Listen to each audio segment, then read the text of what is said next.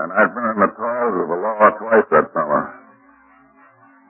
I'd gotten drunk, gotten arrested for being drunk and disorderly, fined $5 or something like that. And it seems in Vermont at that time, I don't know whether the law is still on the statute books or not, but if you got arrested 3 times, anyone giving you for drunkenness, it meant 6 months in Windsor State Prison. Well, I was getting drunk right along. One time I got drunk, and I still don't know exactly how it happened, but I was in my own house, and apparently somebody got out a wire for me. I still able to see yet what I was doing, as I was on my own property. But one of the boy that was constable at the time was a guy that I'd gone to school with in 1912, the same year that I went to school with Bill Wilson. I forgot to say that I went to a private school in Albany, but this one year I went up there in Vermont in 1912, in the fall of 1912, to go to that school for 1 year and then back to my other. And this other boy was John Jackson, who was constable. And I walked uptown the next day. I went up and stood on the steps of the hardware store. I talked to the owner of it. Just then John drove up and said, "Sorry," he says, "everybody got a warrant for you. Got to take you down to Bennington, which is the county seat." He took me down and saw the judge. And judge says, "Be back Monday." We'll see what we can do about you. Well, I've gotten ahead of my story, because before that, I'd say late in July or the first part of August, 2 men came to see me, 2 fellows that I had drunk with often. And one of them happened to be the son of this judge. His name is Steve Graves, and he's now living in Paris, France. And the other one was Chet Cornell, and I don't know just where he is. I think he's somewhere in Ohio. And I had a hangover, of course, and these 2 guys wandered around. I was out and back somewhere in the kitchen, I guess. But I remember they came up the back steps, and they started. They didn't know exactly how to begin on me, because they remembered me and having a lot of fun with me drinking. And I thought I had something on their mind, so I said, "Well, what do you got on your mind? What's cooking?" And they said, "Well, we kind of come to see you and see if we can get some idea in your head about some things." And I said, "You mean about my drinking?" They said, "Yeah, you're not getting anywhere. I understand you're in wrong all over town." And we got mixed up with a group called the Oxford Group. And we think that you could get help if you join up with it. And they said, "You ever think of letting God run your life instead of every Thatcher trying to run it all the time?" And they really talked sense the way I figured it, and it seemed to me that they were just telling me things that I had been taught in my childhood about the right way of living. And I said, "Well, gee, if these 2 guys have got something out of this, maybe there's hope for me," because I just about given up hope. And I tell you, I was willing to quit drinking, but I didn't know how.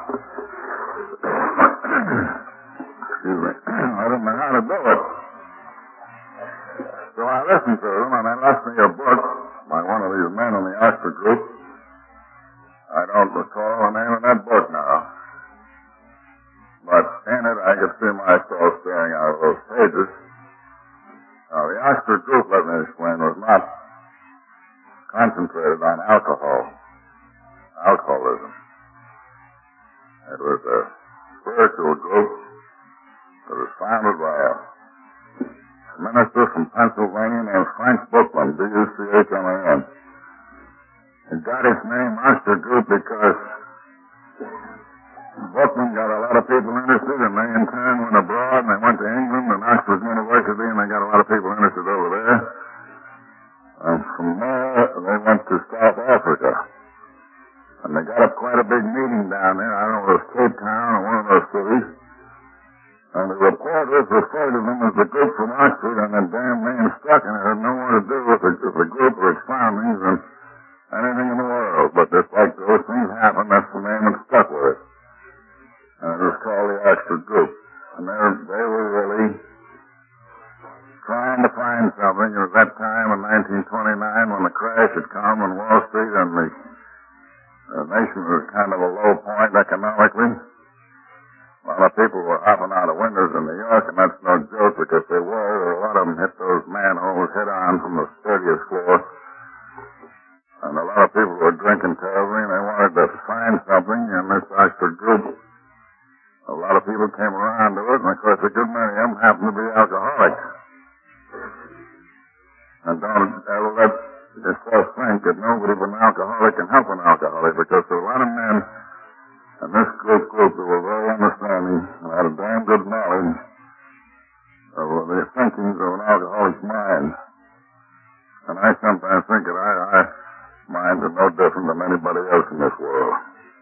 We just give in to things that other people do not.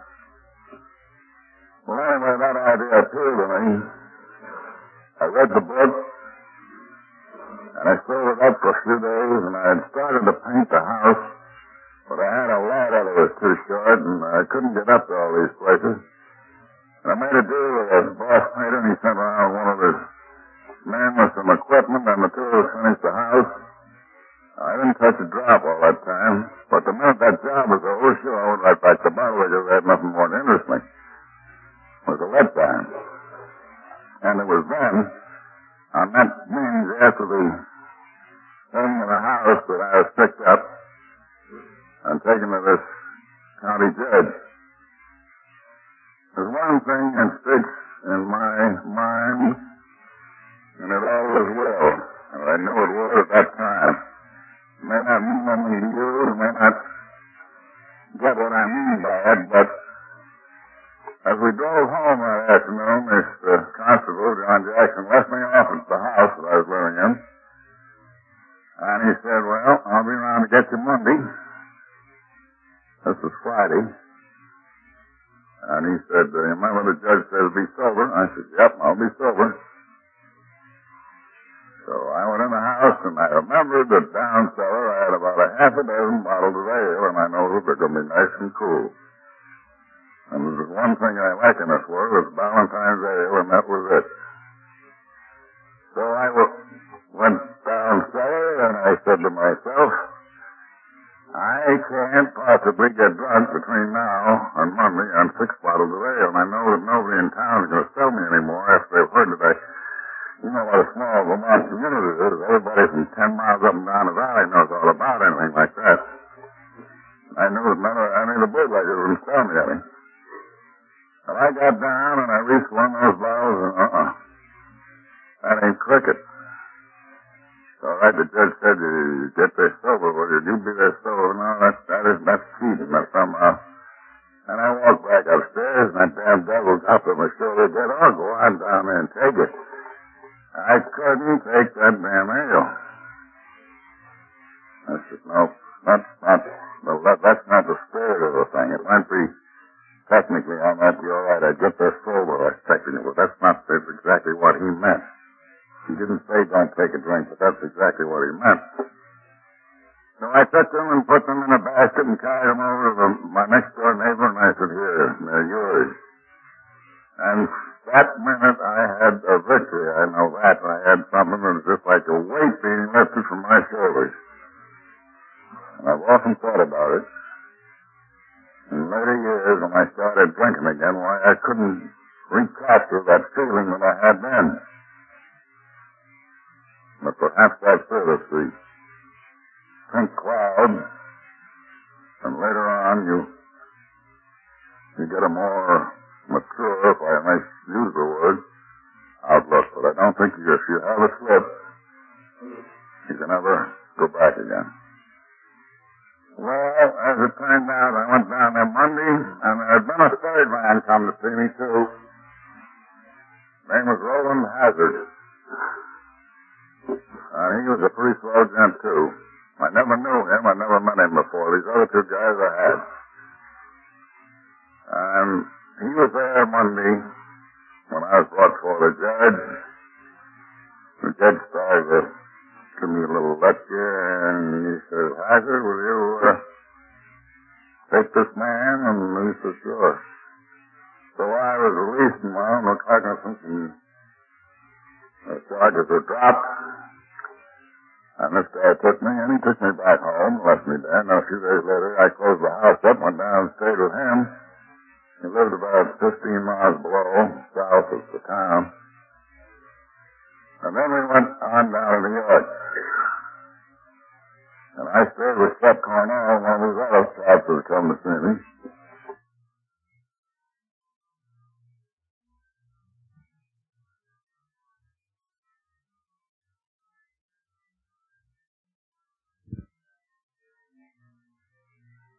I stayed there about a month, I guess. And during that time, we made trips back to Vermont, Hazard and I, and 2 weeks after I was connected with this Oxford group, which was a much looser membership than Alcoholics Anonymous, I really think, they got me out speaking. The first weekend that I went out speaking, we went up through Vermont. I spoke in a junior college, 2 churches, town meeting hall, and someplace else all in 2 nights. 2 afternoons and 2 nights. And I still don't know what I talked about. But I just felt good about the whole thing and really figured that these guys must have something, that there must be a higher power, because they were the ones that originated the phrase, believe in a higher God or a higher power as you understand him. And it was while I was doing this and going back to New York, and I heard about Bill. I hadn't seen Bill, I don't believe, for over a year, although Bill, you see, was born and raised in the town 6 miles north of this town of Manchester, Vermont, where I used to summer. Also spent quite a few winters there. And I heard that Bill was in pretty tough shape, drinking bad, and I had been downtown in Wall Street and seen some of my old friends, one of whom married Bill's sister-in-law, and he said he was in tough shape, and he said, why don't you give him a ring on the telephone? And I said, well, I will, but I want to think this thing out a little. I get myself a pretty good story, a pretty good take to give to him. And I can truthfully say now that I believe that if I went over there, Bill would either go for it, lock, stock, and barrel, or he would have none of it. He wouldn't just play around with it for a little while. I thought that if he put his teeth into it once, he'd stick to it. Because I thought I knew him pretty well. I've been going to school with him and seen him over the years. So I called him up one night. I didn't get Bill, but I got Lois, his wife, and told her what had happened to me, that this wants to kind of show me something. Well, I don't even sober myself in about possibly 6 or 7 weeks. But I think sometimes the initial effect that we get from a thing is we're more powerful then than we are later on. We get stale. Well, anyway, Lois said, well, I come over to dinner some night. And then she mentioned the date. I said, fine. So that night I went over about 5:30, I guess, in the evening. And I rang the bell at 182 Clinton Street. The only person home was an old colored man named Green, who I've known for years. He'd been with the family. And Lois's family, that is. And he said they're both out. Both Mrs. Wilson, Mr. Wilson, and I would come on in. So pretty soon Bill appeared, and he'd been drinking, but he wasn't too bad. And he said hello, and this, that, and the other thing, and he's kind of edging around. And then he made an excuse. He had to go out and get some ice cream, something else for supper, and of course I knew what he was going after. I understand. I've done it so many times myself. So Then Lois came in. And there was another girl invited. There was a girl invited because she lived upstairs and had made the place into some apartments.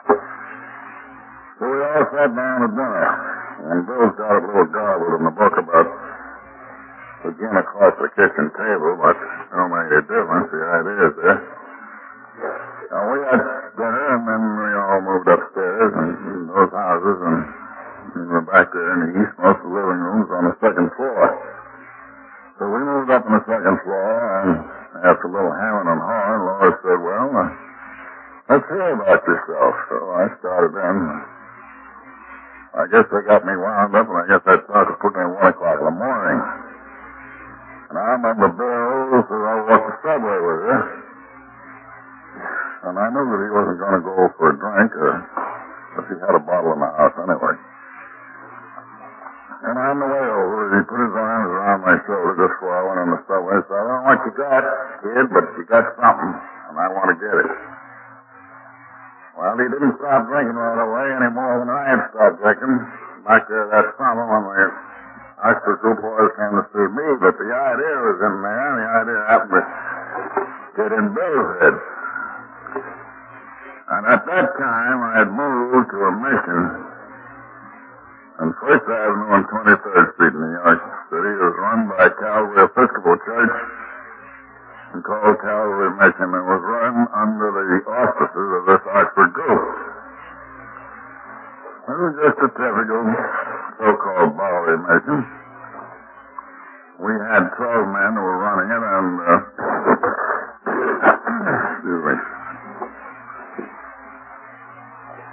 We only had available beds for about 35 men, and they were full every night. So, when I was with the man, about 2 nights after I'd been over to see Bill, he appeared at the mission, just as the meeting was about to start, and he had a guy in tow, and they were both visibly drunk. But not too bad, and long about, there's a great many of those meetings there were what's called testimonial meetings. We had a man up on the platform, and he would call on various men in the audience. They'd get up, say what they'd found. Of course, most of them were doing it just to get the place to sleep. They call it taking a nose dive for God to get a flop. That's the way they expressed it. Well, in the midst of all these proceedings, Bill gets up and walks up to the platform, and he's about 6 feet 3, you know, and he leans his elbow on the piano, and he starts to spout. And the superintendent said, get him down. That's your friend. Pull him down over there. I said, let him go. Let's hear what he's got to say. The guy gave you a dirty look when he let Bill talk. And then 2 or 3 days later, this was sometime late in November, as I've been talking to Jim and Dick and some of the other boys, I wish that either Bill or I or somebody kept a diary back there so that we could remember dates and have some continuity to our stories. Because you go back 24 years and you turn out to the life, you recall things accurately. Well, this was sometime late in November in 1934. And it's a few days later that Bill got himself a taxi cab and 2 or 3 bottles of beer and went up to Towns Hospital in Central Park West. And when I heard he was up there, I guess it was the next day, I went up to see him. Because I made up my mind that having started this with Bill, it was up to me to stick it out, which I think is a true thing in every AA 12-step case you go on. If you're going to do it, don't spread yourself too thin and take on 25 or 30 people. I'd rather see you concentrate on 1 or 2. I don't know whether I'm my brother's keeper or not. But I do think that if you start and put something in a man's mind and possibly in his heart and soul, you got to stick with him to his tough spots as well as his victories. Because you're the one that started it, and it's up to you to see as he gets on his feet. So I followed Bill up there, and we had some talks, and he got out, and he went back down around Wall Street and began to make a few little moves in there, and I kept riding herd on him, as they say out in Texas. I rode herd on him, and he came around and he began to attend Oxford group meetings, which I might add are exactly the same as AA meetings today. They had a speaker, a leader. That's what they call it. They didn't call it chairman, they called it the leader and 3 or 4 speakers. And Bill spoke many times from Calvary House and Gramercy Park North in New York City. And later on, when we split from the Oxford group and became Alcoholics Anonymous, we went back to that place and had our meetings there up to about 2 years ago. The original Manhattan group. Now, of course, Ohio, Cleveland, and one of the other cities claim that they are the original AA, but, I don't know. I kind of dispute that a little bit. Because it was a clear succession right through from the Oxford group meetings until the time we broke off, and the meetings went there in Bill's house, and then they went to Steinway Hall on 57th Street, and from there to Bert Taylor's shop on 5th Avenue. We occupied one of the floors of his tailor shop. And, let's see, then it was the direct succession, but I don't care whether Cleveland or anybody else claims the first group. It makes little difference. The thing got started. So, Bill and I were together a great deal that first winter, and then I went back to Albany in 1936. And Bill went on to found AA, and he's really the one. I just had something to do with giving him the idea. He went on to, with Dr. Bob, found AA, and in 1937 I had a split. I fell off the wagon after 2 years and 7 months, which was slightly different from that DuPont film. The DuPont film had me falling off a month after I talked to Bill, but that wasn't so. I was 2 months, 2 years and 6 months later. And I've had to go through the trouble off and on. If I want to go back and count the years, I can count possibly 15 years of complete sobriety out of the 24, maybe 16 years.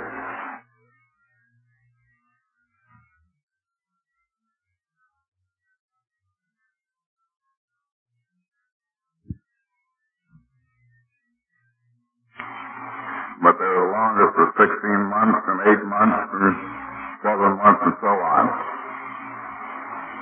And summer of 1953, I was again in New York City drinking. And I walked into the intergroup one day, and Hazel Rice, one of the secretaries there, said, "I think I've got a man that can help you who's got something real and something tangible."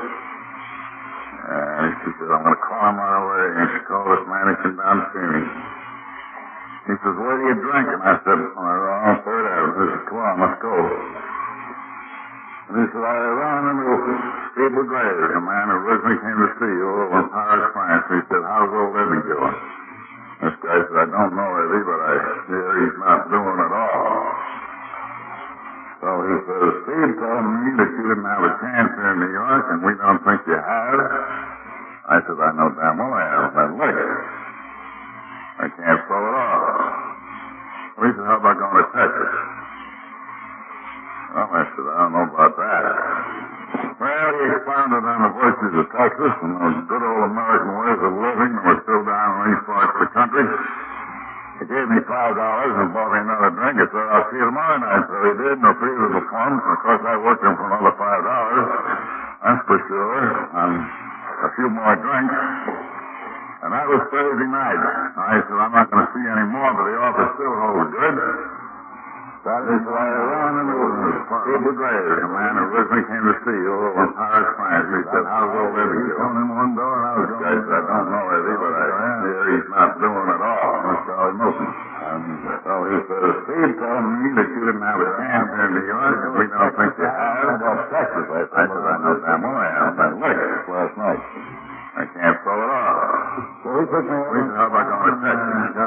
clean clothes, and, well, I said, I don't know about that. Oh, what's that bad? Well, we found it on the bushes of good old American ways of living. We're still down in these parts of the country. Taking this guy down there. He gave me $5 and bought me another drink. He said, I'll see you tomorrow night. So he did, and the fee was a fun. Of course, I worked him for another $5. That's for sure. And so a few more drinks. Reservation that night. And that was Thursday night. I said, I'm not going to, it was the Sunday before Labor Day, September 6th. And the dirty so-and-so never even gave me a drink. After 3 months drunk, I got on board that plane, and I didn't know whether I was on a plane or a ferry boat or where I was. And I got off the plane as a non-stop, and I would have been off sure in hell. Another stop anyway. I got off that plane, and the first person out of it, they no sooner had that thing rolled up, and I was down the steps. I had enough flying for one night. When I got down there and I looked around, I saw two big guys, and of course I was having hallucinations all over the place. And I said, they're either a couple of G-men or they're a couple of goons from some gangster squad. And then I heard that booming voice again, there's the Yankee bastard. There he is. I've seen him in New York. So they got a hold of me and I put me in a car and took me down to Texas Clinic. And I stayed there. I guess I stayed there altogether about 2 or 3 months. But the first 2 or 3 weeks, it was pretty rugged because I'm going to tell you right now, I had hallucinations all over the place. I didn't believe I was in Texas. I didn't dare go out of the place. One of the girls there that was taking care of the books and sort of running things took me downtown one day, and I couldn't get back in that place fast enough. I was scared of the car, the traffic, I was scared of everything. And it wasn't when I was there 2 weeks later, the guy said, I'm going out to mail some letters to the airport. Do you want to go out? And I said, I sure do. I want to see this airport and see if I'm really in Dallas. And I got out there and I got out of the car and I walked up to this placard that said, Love Field, Dallas, Texas. And I put my hand on it and I said, all right, I'm in Dallas. I believe it. I swear, as I stand here, I did not believe I was in Dallas. Because it's been a pretty rugged drunk and a pretty hot summer, and I haven't been much to eat in those 3 months. I was drinking everything I could lay my hands on, and then to be cut short like that. Furthermore, they gave me some few goofballs down there, and I hate those things anyway. I hate the effect of them. It just makes me... Well, I'm sorry that I've taken up so much time telling you it's all been of myself, but I didn't know how to bring the history of AA, and you've all seen how it spread, how it worked. I know that if it hadn't been for AA when I got to Texas, I never would have been able to survive. Just coming out here alone, I'd have been lost. It was tough enough as it was because I was among strange people, slightly different ways than ours. It was enough evil to get from the Bowery down here in 6 hours and chase yourself all around. But if it hadn't been for those good Texas people and the people in the suburban club, if I hadn't been able to go around there and stay there and shake after it was 2 weeks before I went in the club, a little over 2 weeks, I walked by it one day and started up the steps, lost my nerve, and went back to the clinic. Almost like a guy going back and hiding under the bed. And I know that several times they said, well, I heard him talking, man, I don't know what we're going to do with this guy. He's going goofy. And then I heard a colored girl that worked there. She's quite an old girl woman, and she said, don't you worry about that man. You just leave him alone, and he's coming out of it. He's sick. And that's just what I was. I was sick. Mentally and physically. I mean, gradually I worked out of it. Nature took over. And then I was able to get around the club and get into the activities. And maybe I got in it too fast. That was the hottest summer that has been on record in the Texas Weather Bureau. I went down on the ranch, and I was out working the sheep with this man. He put me in as a shoot man. That's kind of rugged work in 95-degree days. And I got mixed up in an oil deal, and I sold some insurance stock, and every one of them flopped. The insurance company did, almost. I was still struggling to get back on his feet. And I got in another deal, and that flopped. I was sober a year, and 1 month after the year was up, I flopped. that was in October 1954. Now, that's 13 months, and I only had a few days drinking then. And it was over a 3-week period, but I got slapped in the county jail for 10 days and back at Mr. Bill Decker's emporium. I came out, and some friends took me in their house, and I sobered up. And I haven't had a drink since. This is the end of Side 1. Please turn cassette over now and continue to listen on Side 2. Do not fast forward.